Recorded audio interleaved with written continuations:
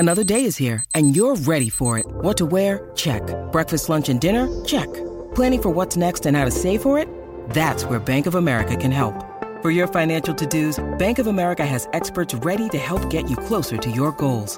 Get started at one of our local financial centers or 24/7 in our mobile banking app. Find a location near you at bankofamerica.com/talktous. What would you like the power to do? Mobile banking requires downloading the app and is only available for select devices. Message and data rates may apply. Bank of America N.A., member FDIC. When you need mealtime inspiration, it's worth shopping Kroger, where you'll find over 30,000 mouth-watering choices that excite your inner foodie. And no matter what tasty choice you make, you'll enjoy our everyday low prices, plus extra ways to save, like digital coupons worth over $600 each week. You can also save up to $1 off per gallon at the pump with fuel points. More savings and more inspiring flavors make shopping Kroger worth it every time. Kroger, fresh for everyone. Fuel restrictions apply. Lucky Land Casino, asking people, what's the weirdest place you've gotten lucky? Lucky? In line at the deli, I guess? Aha, in my dentist's office. More than once, actually. Do I have to say? Yes, you do. In the car before my kids' PTA meeting. Really? Yes. Excuse me, what's the weirdest place you've gotten lucky? I never win and tell. Well, there you have it. You can get lucky anywhere, playing at LuckyLandSlots.com. Play for free right now. Are you feeling lucky? No purchase necessary. Void where prohibited by law. 18+. Terms and conditions apply. See website for details. Hello and welcome to Stop Hammer Time. Declan Rice has said recently that he would like to win something, win trophies, win Champions League football. Today at a little place called Vicarage Road up in Hertfordshire, we showed that we don't need Declan Rice. And if Charlie Big Potatoes wants to fuck off to a Chelsea or to a Manchester United or a Real Madrid, he can just fucking do that. So says Jim Grant. I disagree. I like Declan Rice, and I think we should keep him until we see the best from him. Mine is a reasonable point of view. We'll get into that later in the podcast. Joining me on this week's Stop Hammer Time are, as always, Jim Grant. Good evening. Hello, Jim. You all right? Yeah. Yes. Yeah. Also with us, and it's great, as always, to have him back. He's one of the finest legal minds this century and last century and the century before that. It is Simon Pentel, QC. How lovely to see you both, and belated compliments of the season. Great to see you, Simon. With events at Vicarage Road today, thankfully, glad tidings with some comfort and some joy. Absolutely, absolutely. Now, Simon, you and I went to the Spurs game, and we also went to the Southampton game. Jim, you are protecting a vulnerable I am, and didn't go to those games. No. And, so we're sort of so we did this podcast a week ago, and we've already got 3 games to talk about. Such is the fixture congestion that we have at the moment. So I suppose we could just do them in order. I thought the Spurs game was a bloody good game of football. My God, it was good, I thought. It was if I was a neutral watching this, I thought this is a great game.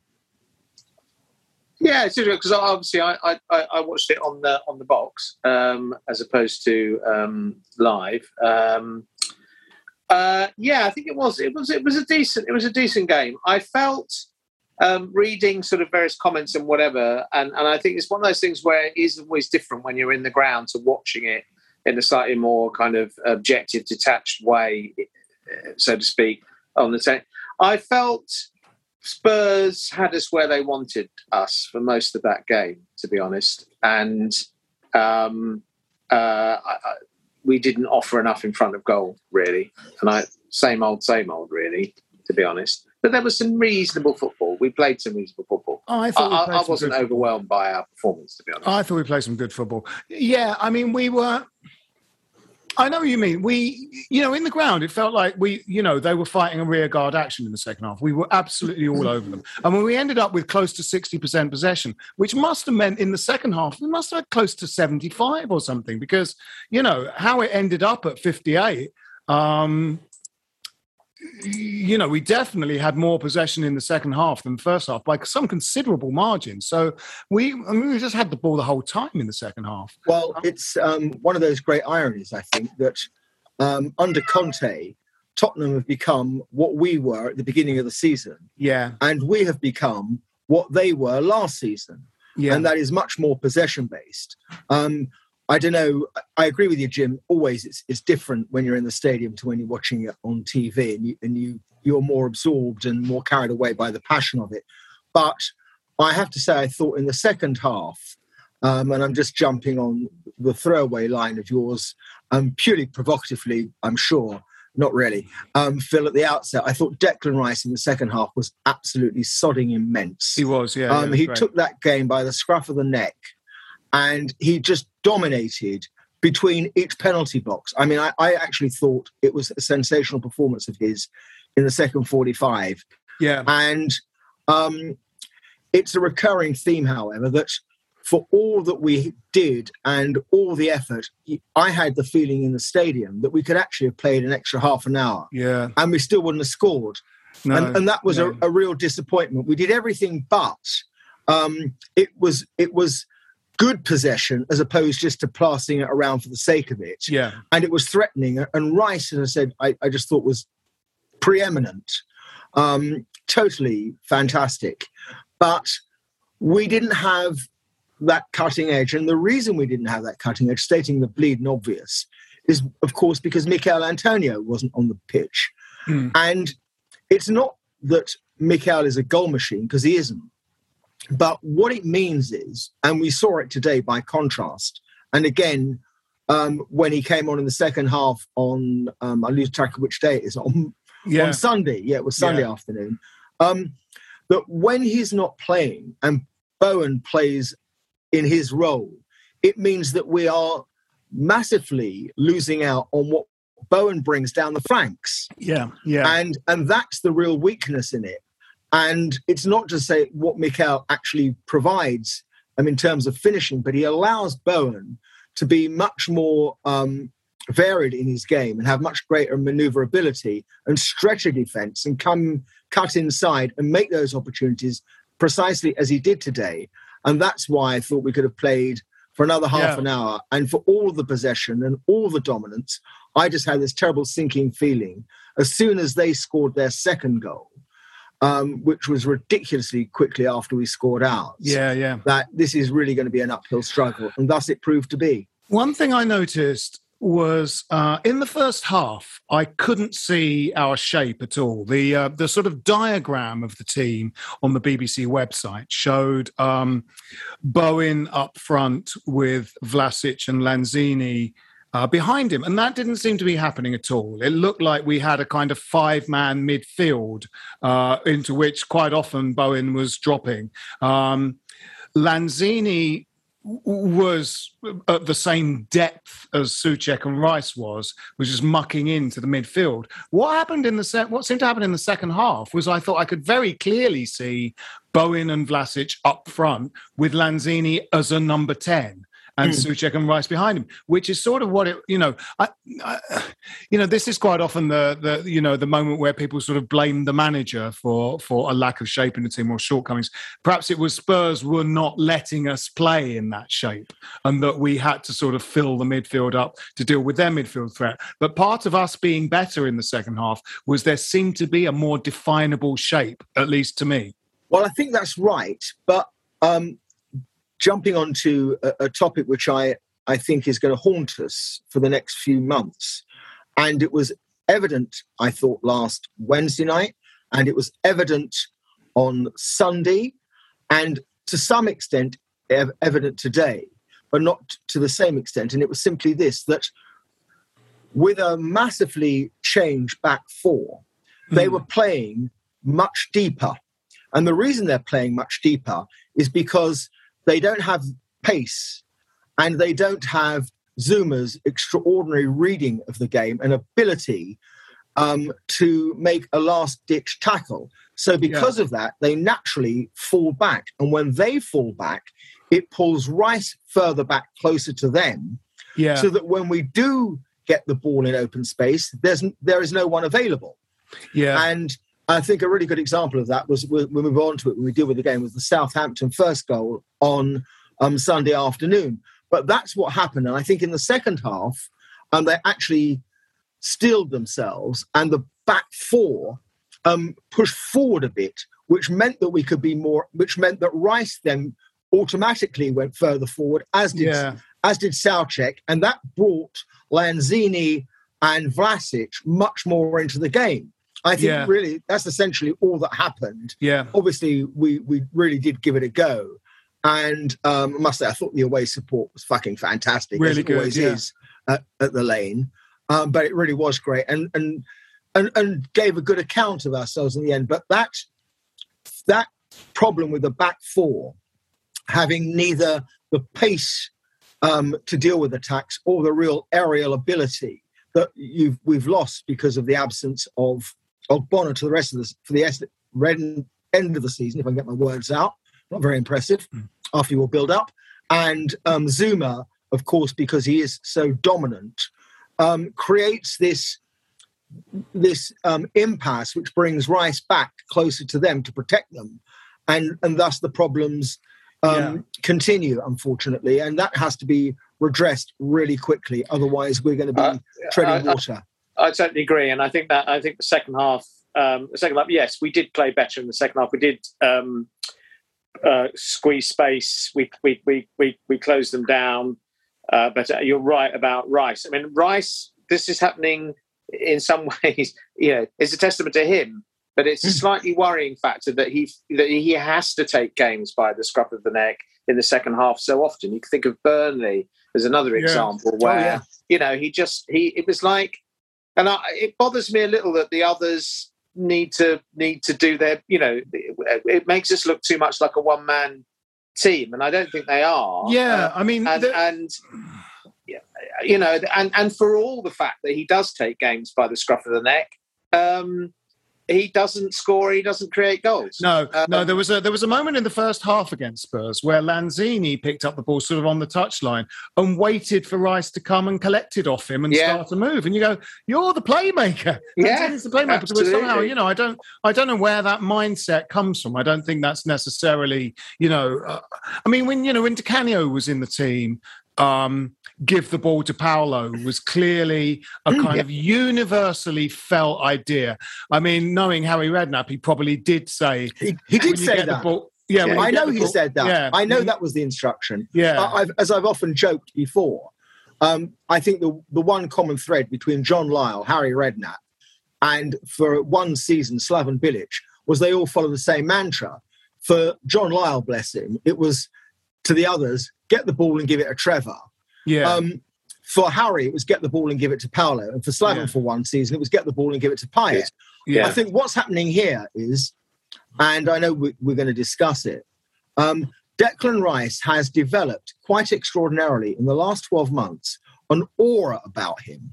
Given he's only 22 for crying out loud, but everybody else, and Lanzini is a seasoned Premier League footballer, an international in his own right, and a really able player. Their own view is, I'm just going to let take it off me. Yeah. They're almost in awe of their own captain. Yeah. And he's becoming more and more like, Brian Robson. The Man United Brian Robson as opposed to the West Ham Brian Robson. Yeah. But he's becoming more and more like that. And I think that the end product to which you alluded before, Jim, I think that's going to come to me inevitably because it's forgotten he's only 22. Yeah. And I just think that in a year's time, he's going to be off the scale good. I'm a mega fan of Declan Rice. And although we're going to discuss it, picking up on what you jokingly said at the outset, Phil, I'd sell the whole fucking team and keep him. I think he is actually a one-man player because I think he's that role. I think he's fantastic. I don't disagree. I think he's already properly world class. In other words, he would not be far off a world 11 at the moment in his position. But are we watching him almost visibly outgrow us? That worries me a little bit. And I think it'll be, if we don't win something this season, if we don't get top four, that looks increasingly unlikely. I think we'll have the devil's own job holding on to him. I think. I've got to say, I have the feeling watching him almost, and maybe it's my fear overtaking my common sense. and I'm seeing things that may or may not be true. But I just get the impression that with every passing game, it's as if this is his final farewell, and he's playing like that. Because I don't think it's the devil's own job. I just don't think for a million years he's going to be at West Ham come season 22-23. And that's going to, of itself, create huge problems. I've said it repeatedly on this podcast that the real task facing David Moyes and the board is to create a team strong enough around him that will give him the desire to remain. I think it's a terrible weakness of modern day footballers that they have this ridiculous desire. I've got to win something. I have to play in the Champions League. When if you go back, I know it's a world apart to yesteryear. You know, Bobby Moore managed to survive a lifetime at West Ham, winning one FA Cup and one European Cup Winners' Cup. Okay, won the World Cup for England. Jeff Hurst did likewise. And Trevor Brooking played his whole career at West Ham. He's a genuine world-class footballer, as we well know, and stayed for 3 years out of the top flight, never wanting to leave. But for Dec, it's different because he's not a West Ham boy, and I just don't see how we can prevent him going to Chelsea, because I think that will be his place of destination. I think he's going to replace N'Golo Kante, and he can link up with Mount, and he'll be back in Cobham, where I believe his heart lies. And I think that is, unfortunately, the insuperable difficulty. Yeah, and that is why this window, we really do need to do something. Because I think it's right, Jim, that we're unlikely to make the top four. We could, but I think it's unlikely. Yeah. And ironically, in respect of a competition that I have decried all the time and never wanted us to be in, it might actually present our best hope of securing Champions League football next season, however difficult a task it will be for us to win that infernal competition. That might ironically be our best opportunity. Before we leave that Spurs game, one thing I did feel was that our substitutions worked very well. I thought the substitutions didn't weaken us at all, and in fact sort of consolidated and genuinely worked as sort of fresh legs. I think it was Fornals and Ben Rama for Vlasic and Vlasic definitely. Yes. Yeah. You know, and those changes worked exactly as substitutions should. They certainly didn't weaken us, which sometimes, you know, I think I said this last week. Sometimes people are sort of critical at Moyes' slowness sometimes to make substitutions, but you know, he's faced with weakening the team, essentially, bringing on a guy to replace someone who is not as good a footballer, and that's part of his reluctance. It worked extremely well. It's good to have Lanzini back as a genuine first-team contender, isn't it? I mean, he has definitely... Coming on to Saturday, I mean, barely a pass went astray from Lanzini. Agreed. Whereas Ben Rama will hit it against the legs of the man in front of him. It feels like 6 times out of 10. It's just... I mean, he scored a lovely goal. He scored a lovely goal on Sunday afternoon. And it was very well made and beautifully taken. He just swooped on it and just banged it where it needed to go. But... Lovely volley. I've long thought this with Lanzini, that technically he's a far better player than Fornals. He's a far better player than Ben Rama. His problem, of course, has been it's taken him so long to overcome that dreadful injury of about 4 seasons ago when he was on Argentinian duty.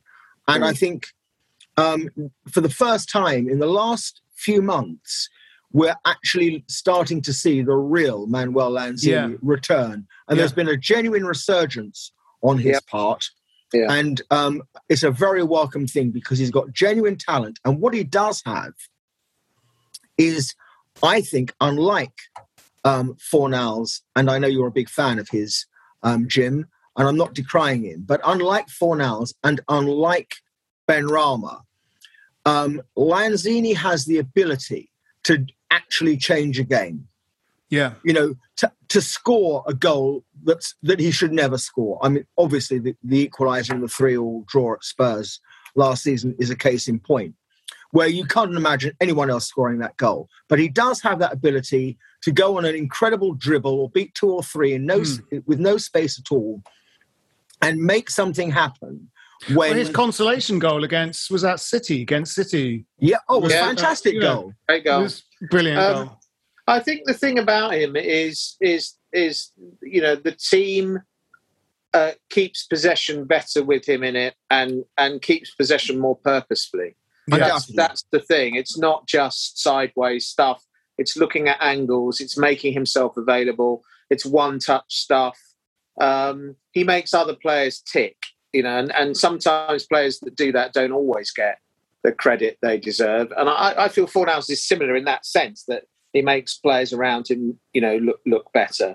Although I have to say, Fornals has looks jaded to me and has done for a good few games now. Yeah. And now he's tested positive, hasn't he? So I don't know how long he'll be out for. Well, it'll probably be, 7 days? 7 days. I think it's 7, isn't it? 7 now, yeah. Yeah. So, you know, Saturday's game was very frustrating, wasn't it? We were looking to bounce back after the defeat against Spurs in the Cup. And what was the game before that? The Burnley? Mm. I can't remember. Yeah, no. Oh my God! Chelsea. That was Arsenal, wasn't it? Arsenal. Yes, you're right. Arsenal. So we were looking for a reaction after those games. We're becoming a team that plays well in the second half quite a lot now, aren't we? And it's sort of, there have been a couple of games where we've come out of the blocks and really attacked a team, but they're now in the minority, those games. We're doing a lot of being better in the second half. I think the Burnley, we were better in the second half. You know, the Spurs, the Arsenal game, I think we were better in the second half. Yeah, but what's really troubling, and today's result is a classic of papering over cracks. Yeah, I have to say, although we'll talk about it in a moment chronologically, Watford were just rubbish. I mean, there's no nicer way of putting it. They really were dreadful. But this habit now of conceding first in just about every game has got to stop. Yeah. We can't keep coming from behind. I know it was a marvellous thing that we did at home to Chelsea, coming back from behind twice. But, you know, football's not meant to be to show how great your powers of recovery are. It's all about getting ahead and managing the game from there. And it's a remarkable statistic that we have 1 clean sheet in our last 10 Premier League outings, and that's just not good enough. It's a real problem. And I was going to say, you know, much the same. You can't. It's not sustainable over a long period of time to concede 1 or 2 goals. To have to score 2 and 3 goals to win a game. At the moment, we have to score minimum of 2 goals to win every game we play, and we are quite free scoring. We're creating opportunities. Ne'er a game goes by that we don't at least create a few decent chances, and at times we stick them in. But you're long term, the stats are going to work against you ultimately if you have to always score 2 or 3 goals to win a game. And that's, you know, Southampton, there it is. It bit us on the arse, didn't it? Well, because we didn't actually, in terms of general play, deserve to lose that game. But we were defensively wretched. And we were defensively wretched today. The central defenders have had 2 utter nightmares in a row. I don't know what's happened to Diop, because I thought he's been playing quite well this season when he's come into the team. But he has had a pair of shockers. Today, he was dreadful. Well, I'm sorry, but I don't think Dawson covered himself in much glory. No, I agree. Sunday was a genuine shit show. And there's no other way or nicer way, forgive me, that I can put it. It was a genuine shit show. And the first goal, and we're talking about all of these matters actually coalesce. The first goal, if you watch it, the reason that goal is conceded is because Diop and Dawson dropped so deep that Dec had to come back toward them vacate the space he would normally have held, which meant that whoever the Southampton player was, it's Bojan who scored it, or whomever, had an acre of space into which to run to fire off the shot. And that goal should never have been conceded. But it's all of these things coming together that are creating these problems. And I had this terrible sinking feeling all of Sunday afternoon, even though we got it back at 1-1 and we got it back to 2-2. When they got the third, which again, for us in past months to concede a bloody goal like that when we've got tall men and some guy just gets in the middle of them all and heads it in the far corner. I mean, what the hell is that all about? And not being hard to beat was a cornerstone of what made us the team we were last year. The David Moyes 6th place finishing West Ham was kind of built on, not being scored against very often. But I think that all proves that which we all knew anyway, of how vital Ogbonna has been to our team in the last 6 seasons, in truth. He is the linchpin of that back four. And clearly, with Masuaku on the left of a four, which we all know is the shortest suicide note in Premier League history. Everything comes down that side. You're in big, big trouble. He can do nothing in a back four. I mean, he's just next to useless. You might as well play Coco. When I went at the Spurs game, I went with Kevin Jay and his brother Lee Jay, and I turned to Kevin Jay and said, I now feel nervous if he picks the ball up in our half. Not even close to that goal. I mean, if modern football is sort of predicated on playing out from defence, but you go, just don't roll it out to him, Lukasz, because it will just, for some reason, even though he's got talent, he will balls it up. He'll just try a pass that won't work near his goal line. I don't understand how he is in any way nominally a left back, because he looks like every time he plays there, he looks like he's never played there before. Well, he's a decent left wing back, sort of left midfielder, but he's not a fullback. We've had the same discussion over the last 5 years, guys. I mean, he can only play on the left side of a 5. He cannot play on the left side of a 4. It is so. And I'm pretty much sure that David Moyes knows this. And the sadness was, of course, that Ben Johnson, albeit he is not a left back, and you saw the difference today. He isn't a left back, and I never lose sight of that fact. He's a right back who plays in a left back, but a right back who plays in a left back is so infinitely better than someone who's left-footed, who supposedly, or some people think is a left back, is the greatest indictment of the lot. However, he today, and that's Masuaku, made his 100th Premier League appearance for West Ham, and how the hell has that arisen? It's an incredible statistic for someone who has been so lamentable in a defensive role, and where the majority of his games have been. And I don't know how he's got away with it, but like the old song goes, you don't quite know what you got till it's gone. Ogbonna and of course Kreza prove that beyond a shadow of doubt. We'll continue with this after this message.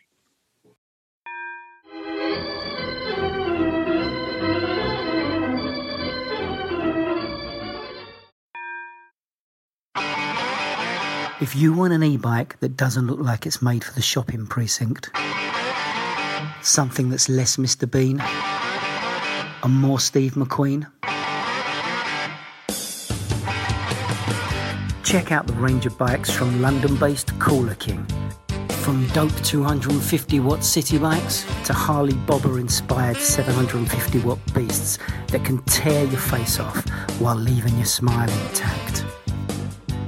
Cooler Kings are made in limited numbers, yet highly affordable.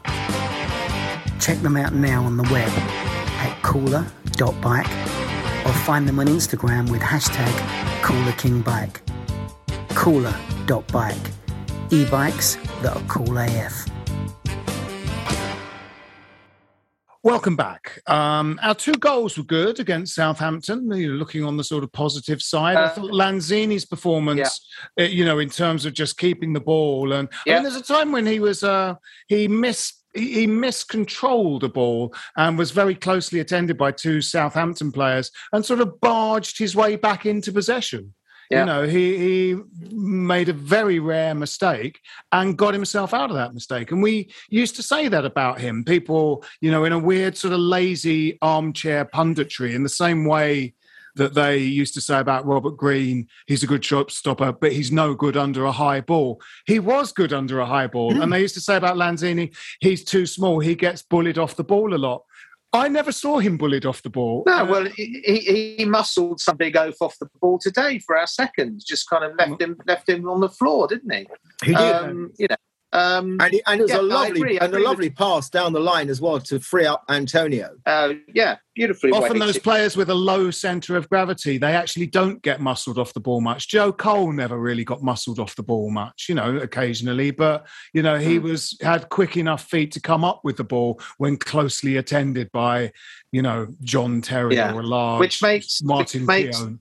Yeah, which makes Diop being regularly muscled off the ball all the more baffling to me. I agree about Lanzini, and we did a word for Bowen. I mean, because Bowen has had a fantastic. He's you're right about Declan, but I would say he's our next most improved player and is on another level this season. Today, I thought he was absolutely fantastic. Well, what he does, and he has clearly after pre-season. Moved himself physically into another gear, and he has this ability to pressure the opposition, make runs, and not just for the sake of it, but actually get hold of the ball in places where you think nothing can happen, and then actually make something happen and be positive with it. I mean, we scored 4 goals today, and he was integral in 3 of them. Yes, the first, obviously, with the pass through for Soucek. In the our third goal, he got bundled over for the pen, and the 4th goal, he got down to the byline and sent it back for Vlasic basically to roll it into an empty net. So you can add the assist of Embrama on against Southampton. So that's and what a wonderful cutback! A wonderful cutback! He's added, I think, and he really has improved by his own hard work. Over the summer, he's added even greater physicality and stamina, but to that, an ability to see the right pass. And he's not just getting to the line or cutting in and, hitting and hoping. He's actually laying it into the path of somebody, usually on the floor, for them to have a good shot on target.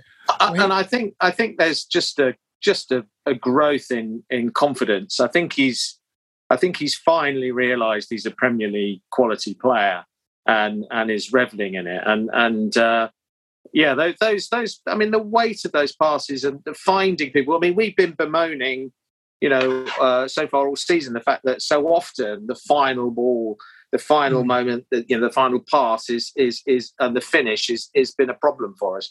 But those goals that we've scored in those last 2 games have been exactly the kind of goal that you want us to be scoring, and then getting behind defences, somebody getting Benrahma in this case getting free in the box, or Soucek on a run, and just as the player looking up and waiting the correct ball, rather than just to kind of smack it across and hope, or just try and play it through a spaghetti of defenders' legs. It's actually properly creating a chance and putting it away. But not only that, look at the goal he scored at Spurs last week. Had Harry Kane scored that goal, I'm sure all the commentators would have been absolutely jumping up and down and saying, well, he's rekindled himself. He's still the best centre-forward in the world. It was a joy. It was a thing of beauty. Yeah, absolutely. It was crisp. It was incisive. I mean, Vlasic, of course, mishit it and rifled him at it. Instant control, turn around his man and stuck it right in the far corner. I mean, you could have had Lloris and a brick wall wouldn't have stopped it. No, it was absolutely terrific. And time and again now that the ball, however hard it's whacked at him, sticks to him, doesn't he? He brings it down out of the air. Yeah, he's a good. He's close. His first touch has improved immeasurably, and he rarely now, wastes possession. I really, think he's having a fantastic season. It's almost with Antonio being, a little in the last few games. Hopefully, this will herald an improvement. The goal on Sunday against Southampton will herald, a bit of a resurgence. But he was almost doing what Antonio has been sort of slightly failing to do, which is kind of rough up defenders. I thought Antonio was guilty, actually, of a poor miss today. I think he really should have scored, had a great opportunity, and he drove it at the keeper when perhaps... He probably should have chipped it over him. Yeah, or gone high. But I've got a real soft spot for Mikel Antonio. I always have. I think he's just a great guy. But I did love, and full credit, I don't know if either of you saw it, the interview with David Moyes pre-match today, when it was put to him that Mikel Antonio had complained, as he did after the game against Southampton, that he and West Ham were suffering from some mental fatigue. Yeah. And dear old Moisey shrugged that off to say, in terms, I don't know what you're talking about, and we're all in it together. We've all got to play a lot of matches, and I've never heard of such a thing, and let's get going, please. And I thought, full praise to David Moyes, who, of course, today, this was his 237th Premier League win, and he only, although a long way ahead of him, but only ahead of him are Wenger and Sir Alex. Yeah, that's right. He's number 3 now. It's a great thing for him, but I just love the way that he kicked that straight into touch to say, I'm not listening to any of this nonsense. While we're on Antonio, I think it was another occasion where he was getting so frustrated at the fact that essentially he's being wrestled to the ground time and time again, and getting no protection or no change from the referee at all. He got so frustrated in the away game at Southampton that he ended up getting sent off. Yep. But he'd been bloody rugby tackled all afternoon.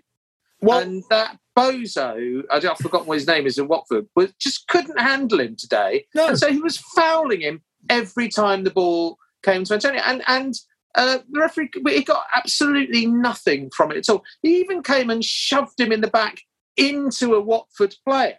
And Antonio got booked for it, didn't he? Gave a free kick for that. Yeah. I thought the referee was dreadful today. And, he was. I thought the VAR decision was a joke. I agree with you. Moyes described it as ludicrous, and I think if you're going to go back, a nothing 50-50, did he make enough contact for it? He made an absolute meal of it and rolled all over the place. The referee's not given that as a free kick. It's not a clear and obvious error. It should never have been in the thinking of the VAR. It was disgraceful.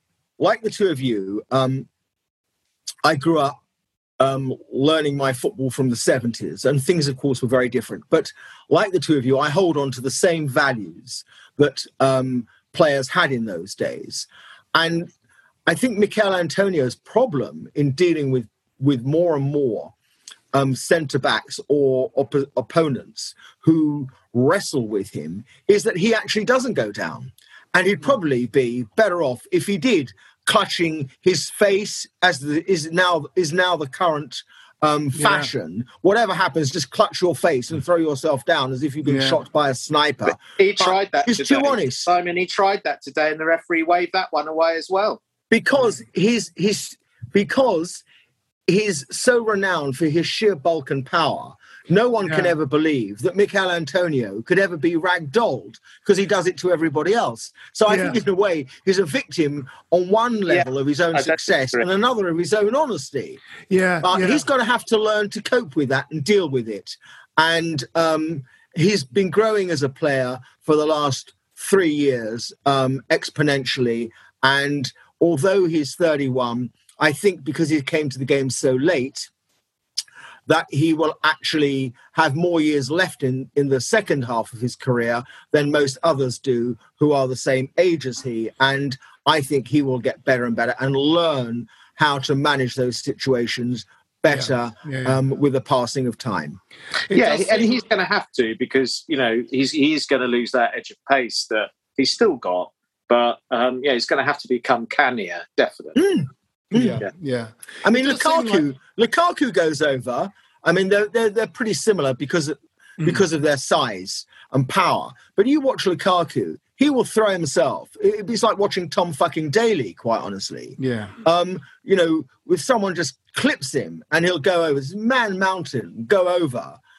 Whereas Mikel, invariably, even if he does get impeded, will try and stay on his feet, make the run, get hold of the ball. Yeah. When everyone else now, it seems to me, and I hate all of this, and I hate it when West Ham players do it. I'm no different. I mean, you were talking before about Diop. I thought Diop, who got someone grabbed him late in the game by the scruff of the neck, and he went down holding his face. And I just thought, oh, for God's sake, get up. Yeah. We don't need to do this rubbish. I know everyone else does it. And unfortunately, just because everyone else does it doesn't mean that that's what we should do. And even if we don't get decisions, because players don't go down when others do, and all that professionalism, it's not professionalism as far as I'm concerned. It's bloody cheating. Yeah, it's cheating. It is. I mean, it's it's extraordinary, isn't it? And I think VAR seems to have gone backwards again after there was a sort of reassessment after its first season of the pundits were openly sort of rebelling against it, saying it's just destroying the game, the decision making is stupid, letting more things go, the sort of lines.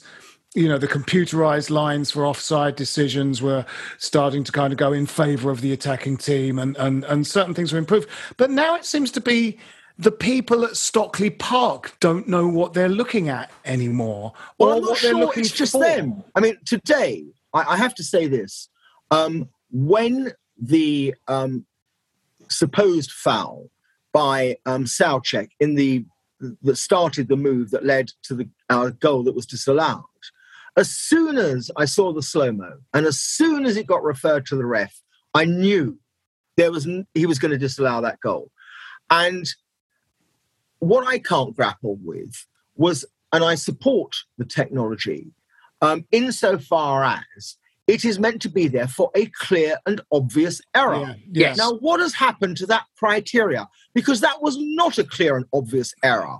That was, if it were, and I don't think it was, but if it were an error, it certainly wasn't clear and it was certainly not obvious.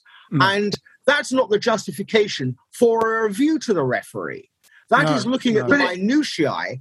But it also happened on the halfway line for a goal that was scored in the 6-yard area. I mean, I feel that there's no consistency. There isn't clarity and consistency. That's part of the problem. And there is this gathering, and I suspect the evidence will start to stack up in the way that it always did over penalties and things in the past. There is this growing sense that it favours the big teams.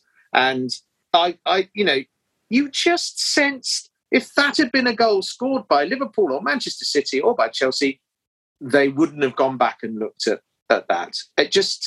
I feel it's also hugger-mugger. There is such a lack of clearly stated, these are the circumstances in which we are going to consult VAR, and this is how it's going to happen. How other sports manage to get it right, but football managed to get it right. I mean, I'm in favour of having a video referee. I think you have to, in a sense, because the technology is simply there. But they are absolutely cretinous in the way they apply it and the way they use it and the protocols that they've got. They're so arrogant that they don't learn from other sports who've been doing it for a lot longer and do it much, much more effectively. I think the difference is, Jim, with football and technology, that to a large extent, not exclusively, but to some extent, and if you can separate football from, say, American gridiron, where technology is hugely in a fast-moving team sport. I don't want to, so I take cricket out of it, or rugby. inherent in both of those sports is an absence of cheating and feigning. Yeah. And that's a real big problem. And players now are so adept at tripping over or leaving their leg out to be tripped over. Yeah. And really skilled at it, that it makes it very difficult for the referee or any observer to unpick. Did someone deliberately go over a leg? And then you have the pundits come on and say, well, if he did, he's entitled to. That's being a professional, because things don't get given when they should. I mean, what a nonsense argument is that? Well, that's catastrophically contradictory. I mean, just as an armchair sort of viewer, I mean, I think there are lots of circumstances in which you recognise a player buying a free kick or buying a penalty. Their body shape when they go over, all that. I remember feeling, 95% instead of 100% euphoric about our 4-1 win against Holland in Euro 96 because Paul Ince buys that first penalty. He picks the ball up and he knows exactly what to do. He runs very fast at a defender with the football. And the defender just kind of can't get out of the way and he goes over. And I mean, that's really early on in that, we're only 4 years into the Premier League then. And so diving's all very new at that point. And I thought, oh, I see what he's done, and this is in 1996. And Salah in our game against Liverpool, when they were complaining about our first goal because Antonio had stood too close to Alisson or something. And then they win a free kick or a penalty with a dive from Mohamed Salah. It's just a fucking dive. There is contact. And that's, when they're looking for whatever it is they think they're looking for at Stockley Park, they often conclude, that there was contact. You go, yes, of course there was contact, but not enough to make a fucking adult male fall over. Especially as you can see the contact made, and then you can see Salah throw himself to the ground. So it's like after the contact has happened. So they don't know what they're looking for. I mean, when it's often when it's slowed down and magnified, you actually can see the dive, but they're not looking for the dive. They're looking for the contact. They're looking for the wrong thing. I felt that after I think we could all agree that the refereeing in the European Championships was generally good. Very good, the games were allowed to flow. There was an awful lot of referees just waving people up who were rolling over. They saying, "Get up." I've not seen it, and I felt that we started this season with Premier League referees having sort of watched that and kind of learned from it. Yes. And there were some good examples of refereeing performances in Premier League games where the game was allowed to flow. Very good example was like Ronaldo just expected to get those penalties in the game up at the Death Bowl when he went over twice, didn't he? And it was right in front of us, Phil, and we could see he died. And he's used to getting those, isn't he? That's he obviously Salah must practice it. They must practice it and make it look very convincing. And that's what, of course, makes it so laughable. If you want to go back to the Liverpool game, when Klopp got so irate about Mikel Antonio actually deciding to give Alisson Becker a hard time when that corner got swung in. What is Mikel Antonio meant to do? Forgive me, these are men playing a men's game, and their physicality is absolutely an imperative. And he threw all his toys out of the bloody pram. It's a contact sport by definition, in which therefore contact is permissible within the laws of the game. It's only foul contact that is illegal, Well, Soufel's 2 yellows against Arsenal were neither of those was a yellow card. The first in particular was an absolute nothing. Yeah. I mean, that was a shocker. But this is the world in which we live. While we're on the subject, what did you think of the Dawson penalty against Southampton? Well, I think it was... Well, as a West Ham fan, I thought it was bloody outrageous. Had it been reversed, I would have been screaming for it. And I think, unfortunately, that's a big part of the problem, isn't it? Yeah. But I've got to say, I've always had this concern about Craig Dawson, and he had that little purple patch when he first started to play. But for me, the holes are beginning to be seen and becoming apparent. And today, for their goal, I thought his defending was just shocking. He was he fell back when he was too far away when the ball came across, and then he dived in when he didn't need to. He went to ground when he didn't need to. Got mugged off, and that was the end of it. And I think that, and you talk about Diop. I don't know why. Notwithstanding, he can't jump. So we've got two centre backs at the moment, one with no pace and the other who can't jump. And you wonder why it's been, we've had one clean sheet in the last 10 Premier League outings. But I actually think that Diop is that category of centre back that if he's alongside Ogbonna or if he's alongside Zuma, who can walk him through the game, saying back, forward, cover here, go there, he's perfectly okay. It's when he's alongside someone like Dawson, who is lacking himself and doesn't have that command of the centre of the defence, that he gets found out.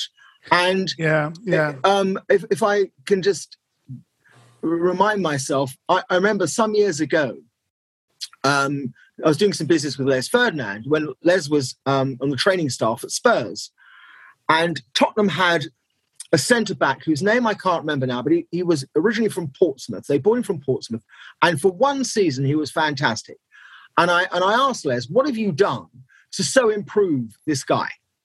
And Les's response was, nothing. I said, don't be so modest, so self-effacing about it. You've clearly done something. He's performing on a different level. And I said, listen, I could do the same for you. Just get you a bit fitter, and you can play. So I could do the same for you. And I said, well, on what basis? And he said, simple. The instruction is, if Ledley King says go forward, you go forward. If Ledley King says you go back, you go back. If Ledley King says squeeze, you squeeze. And you're just working, if you like, by remote control. And that's what Diop needs. But unfortunately, he doesn't get that from Dawson. And that is why we are conceding goals whereby the opponent is constantly a massive threat on our goal in between the two of them. And you could never imagine Zuma and Ogbonna allowing that to happen. One of them would cut him off.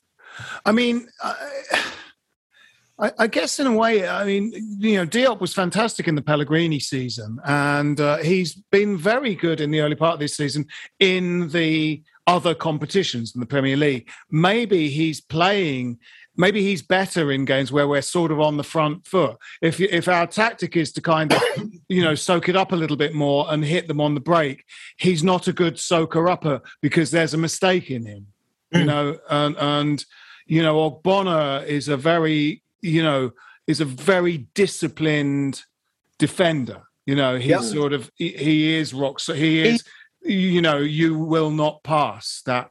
He's a superb defender, and I think part of the problem is that of the four of them, we've reached this. We've got this unlucky juncture that third and fourth choice centre backs are having to play together over a sustained period of time, and it is partly a question of percentages. They are more prone to errors than the other two.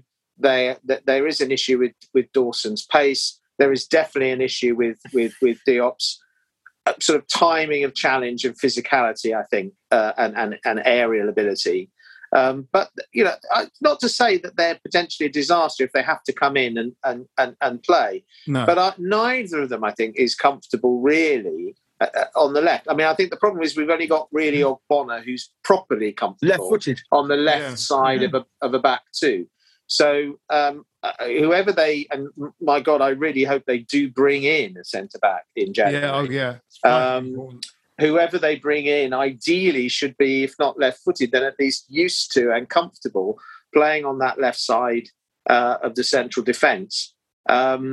Which takes us conveniently with January the 1st being on Saturday. What does anyone think we're going to do in this window? Yeah. Well, I think there's a difference between what I think we'll do as ever and what I hope we'll do. I think we could probably... What's the wish list? I would say clearly centre-back, and I think we need... if we can get one with a loan to buy or permanently who we know is likely to be a first choice, if we could do that in January, then I think that's what we should do. Failing that, we're going to have to get a good loan signing in, but we desperately need reinforcements in that area. And what about left back? I think we need a left back. Whether or not, I think though we shouldn't panic by the left back, and I think that they should get their man, and they must be planning to bring in a long-term replacement for Cresswell, who has had a great season up until his injury. So I think we could probably muddle through either with a loan or sort of with what we've got, if necessary, in the hope that Cresswell will be back sooner rather than later. I think we have to. This cannot be the sixth or God knows how many window in a row where we don't sign the striker. And I think that, for me, it's centre-back and striker are the absolute musts. And then other things are more kind of bonus-like. Well, I think in actual... I couldn't agree more with all of that, but with one exception. I think it is an imperative that we do sign a left-back. And because we don't actually know, and the club have been very quiet about this, what the prognosis is for Kreza. Yeah. And first, it was only a couple of matches, and then there were rumours he would return last against Spurs, and of course he wasn't. It seems to me that he's nowhere near a return. And I take it back, because I went to the Arsenal, and every time the ball got fed through to Saka, I just sat there thinking, God, we're in trouble. Oh, it was terrifying. I mean, he absolutely annihilated Masuaka. It was an embarrassment. Yeah. It was a total embarrassment. And look, he's a very talented player, Saka. There's no question about it. And you know that he would have given Kreza a serious problem. But what Kreza would have done was, in the first minute or two of that game, he would have kicked him into the stands. He'd taken the booking and said, right, mate, this is what it's going to be. Here we go. And I'm not having this for 90 minutes, having my blood twisted by you. Yeah. But we can't expose ourselves down the left-hand side for a good chunk of what's left of this season to a talented player on our opposition's right. Because it's where all the aggravation... And we had it today. I mean, crikey, every time Watford attacked, it was down our right. Not they did much attacking, I confess. But... Down their right. Yeah, down their right, our left. And on Sunday, the loanee that Southampton have from Chelsea, who complain, of course, wonderfully ironically, about too many matches and wanting 5 substitutes when they've got loanees around the bloody world. And if they got all their players back, they wouldn't need to strengthen. They would have a bench. Their bench is ridiculous as it is, but they've got the fella at Palace, because we'll talk about them in a minute. Gallagher's one of theirs. The fella at Southampton is one of theirs. You can just fill up with Chelsea. Young Chelsea players, and you're going to get a good deal out of it. We better get on to the Palace game, because we better wrap this podcast up. That's a few days away, Saturday, I think. What do we think is going to happen in that game? I mean, they're going well at the moment, aren't they? I think they're a decent side, and I thought they deservedly got back into the game against us in that 2-2 draw earlier in the season. I echo what Simon said about Watford. They were wretched. So the result today flattered us a little, because we didn't play well defensively. Benrahma looks world class against Watford, but tends to be less impressive against better opposition. I would take a draw at Palace, and I suspect that's probably what we'll get. I think he's going to have to kind of... Noble did all right today, but Rice will be back. That'll make a bit of a difference, I think, to the energy that you'll need, because they're fit and physical. I wonder, I'd like to see Vlasic get another go. I thought Vlasic against Southampton was our best player in the first half. I think he's looking and was slightly unlucky to the changes needed to happen, and he was a bit of a sacrificial lamb. And I was really pleased that he came on and looked busy again today, and he got his goal. So I'm optimistic about him. I think he's looking really, up for it, and I like him. He's got the potential to be, another Bowen in the team. He's got. Keep this going, gents. I'm just going to go and let the cat in, and then I'll be back with my prediction. Listen, Jim, I agree with you. I think it's going to be a very tough game on Saturday, and frankly, I would take the draw like you. Of course, they're a different proposition at Selhurst. And, in that Holmesdale Road nonsense starts and they all start singing that We Follow song or whatever it is. They make a hell of a noise and they get behind their team, and they are very difficult opponents on their own patch. And I think we're going to be up against it on Saturday. And what we can't afford to do is make sloppy mistakes. We have to squeeze from the back. And I suspect it'll be a draw, although I'll take one. And I think that'll probably be the best we can get. Although, realistically, we're 4 points off Arsenal. We need a win. We need to win there because we haven't... What we've not done this season is we've not beaten the teams that we should have beaten. Yeah. And we've been fantastic against the what are called the top six. You're hard-pressed to think of when it was last that we'd beaten Liverpool, Chelsea and Tottenham at home in the same season. With sparkling performances and held Man City in the League Cup. I know it was only the League Cup, but no one else had beaten them in that competition by any mechanism for 5 years? So it's quite a hell of an achievement. Yet we have failed lamentably to beat Brighton, which I thought was a shocking performance again, and Southampton, and we've really struggled.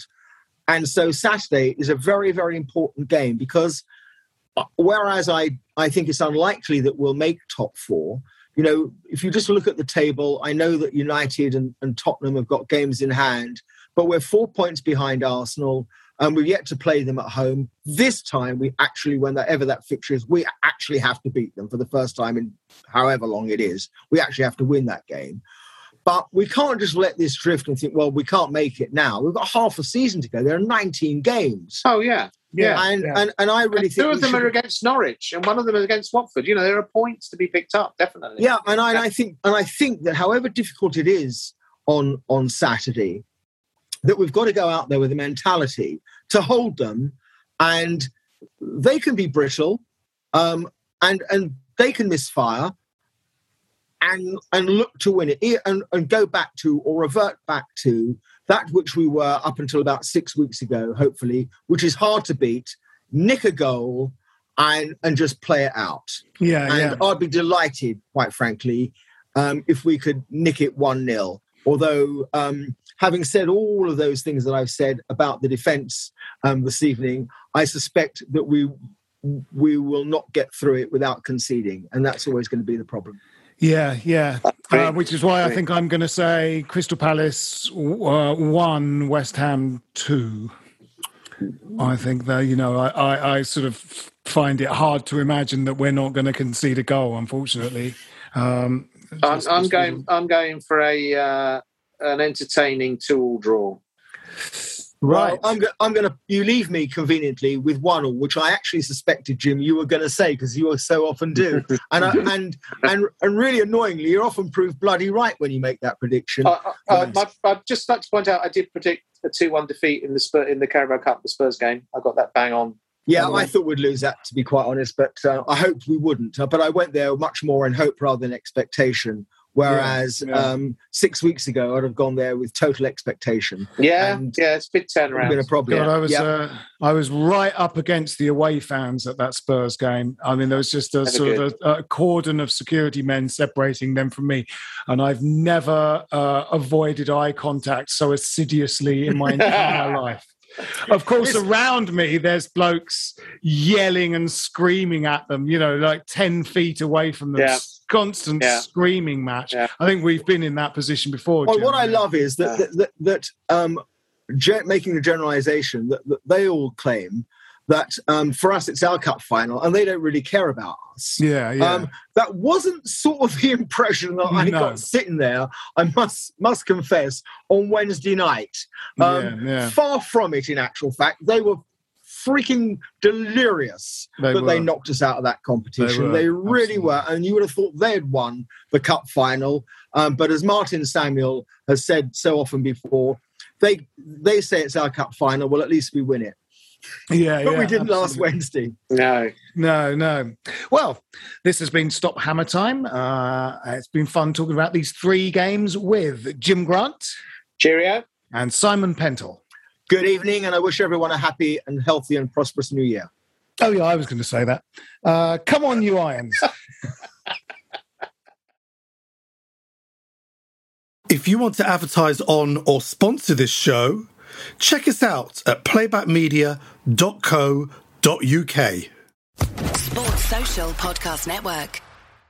Step into the world of power, loyalty, and luck. I'm going to make him an offer he can't refuse. With family, cannolis, and spins mean everything. Now, you want to get mixed up in the family business. Introducing The Godfather at ChumbaCasino.com. Test your luck in the shadowy world of The Godfather slot. Someday, I will call upon you to do a service for me. Play The Godfather, now at ChumbaCasino.com. Welcome to the family. No purchase necessary. VGW Group. Void where prohibited by law. 18+. Terms and conditions apply.